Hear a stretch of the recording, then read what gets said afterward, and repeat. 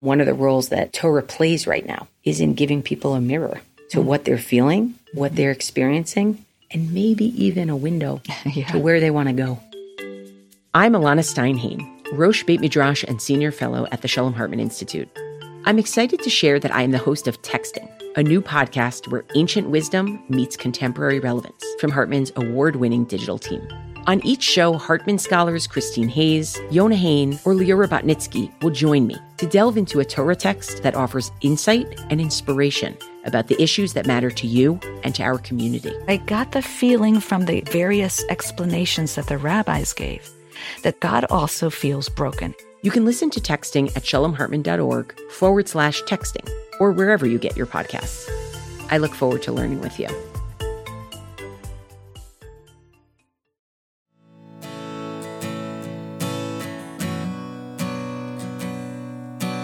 Hey there, and welcome back to Take One, the podcast that brings you just one earthbound page of Talmud each day.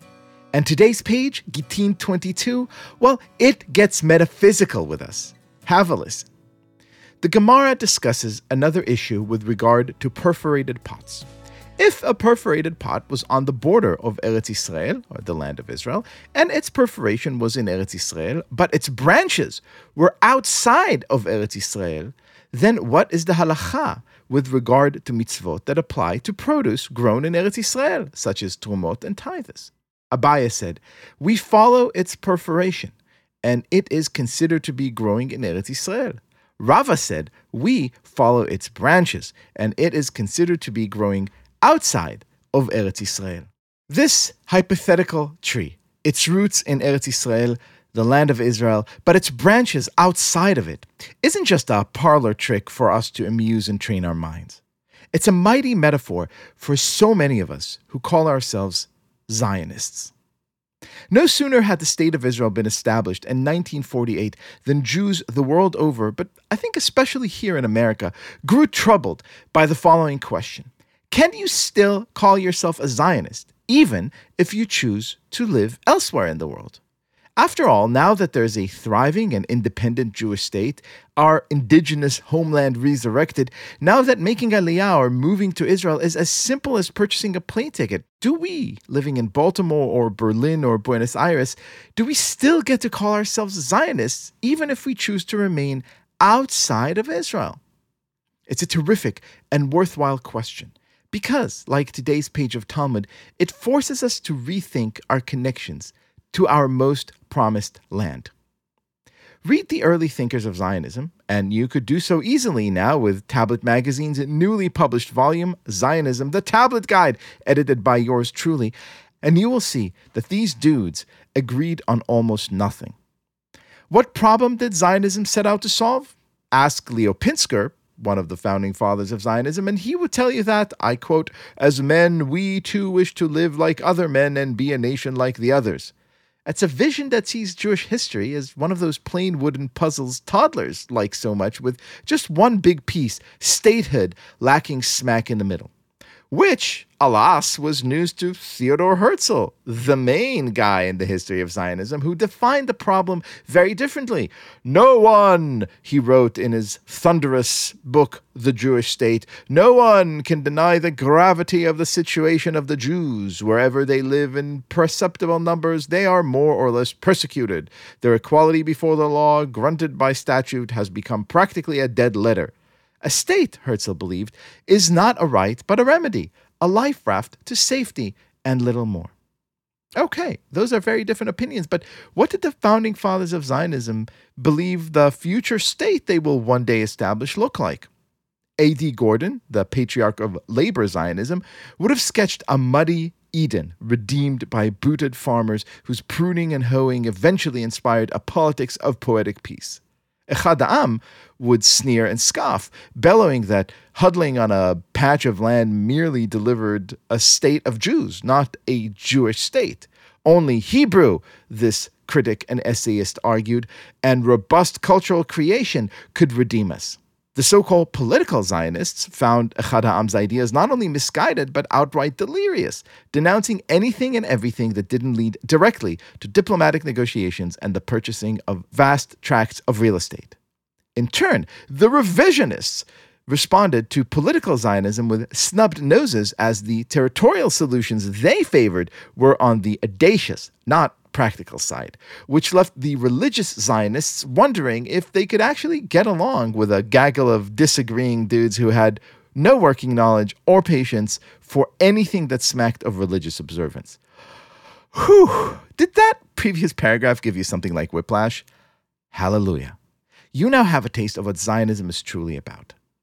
Because it is really not merely a 19th century nationalist movement dedicated to rebuilding a Jewish state in our indigenous homeland of Israel. That mission was accomplished 75 years ago. Yet many of us still call ourselves Zionists today, because we understand Zionism is about something much more complicated. That it wasn't just a blueprint for national revival or a guide to collective survival, but simply a new name for very old yearnings, the very same yearnings Jews continue to express thrice daily when they prayed for their eventual return to Jerusalem and the rebuilding of the temple. Zionism, in other words, is about a spiritual quest to perfect our own nation and, by example, the world. That's the point the prophet was making when he channeled the words of God about Beiti bet tefillah ikara lekol ha'amim, and my house shall be a house of worship for all nations. And that yearning is shared by many of us, Jews and non-Jews alike, whether we live here or there or anywhere. We have our roots in Eretz Yisrael, the land of Israel, for sure, because without roots there is no life. But the branches matter much. The branches make the tree the glorious and beautiful and mighty thing that it is. The late, great Rabbi Ovadia Yosef, Israel's former Sephardic chief rabbi, understood this profound truth acutely. In 1967, after the Israel Defense Forces liberated Jerusalem and unified Israel's eternal capital, a few of his colleagues argued that it was time to revive Judaism's millennia-old liturgy. The old words, argued the rabbis, no longer reflected the new reality. Jerusalem was no longer a desolate ruin waiting for the Jews to come home, but it was now a vibrant city under full Jewish sovereign control. Wasn't that reason enough to rethink our prayers? No, said Rav Ovadia Yosef. The city liberated by Jewish soldiers, he argued, was merely Yerushalayim shel Mata, or Jerusalem below. The city mentioned in the prayers was Yerushalayim shel Mala, Jerusalem above, a utopia that will be unlocked only when we all commit to living our most mindful, righteous lives. In other words, when we all commit to Zionism, the Jewish art of self-perfection and world repair. Like all good Jewish things, Zionism is a question, not an answer, and it is best explored in argument, not submission. And the argument is for all of us, roots and branches alike, in Netanya and New York, to have, alone and with each other. Let us begin.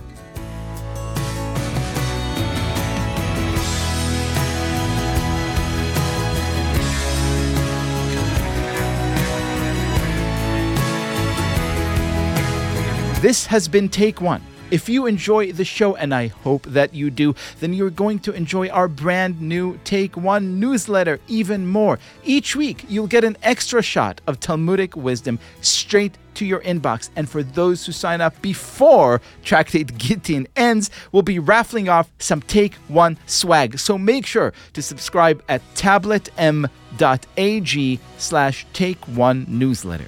As always, please go rate and review Take One on Apple Podcasts or whatever platform you use to listen to podcasts, and you could get your Take One t-shirts, mugs, and other amazing form of swag at tabletstudios.com. Each week, we will be releasing new episodes Monday through Friday, covering the entire weekly portion of Daf Yomi. Take One is a Tablet Studios production. The show is hosted by me, Leah Leibowitz, and is produced and edited by Daron Ruskay, Quinn Waller, and Ellie Blyer. Our team also includes Stephanie Butnick, Josh Cross, Robert Scaramuccia, Courtney Hazlett, and Tanya Singer. For more information, go to tabletmag.com/takeone or email us at takeone@tabletmag.com. You could find us on Twitter at TakeOneDafYomi or join our Facebook group by searching for Take One Podcast. I hope we have made your day a little more Talmudic.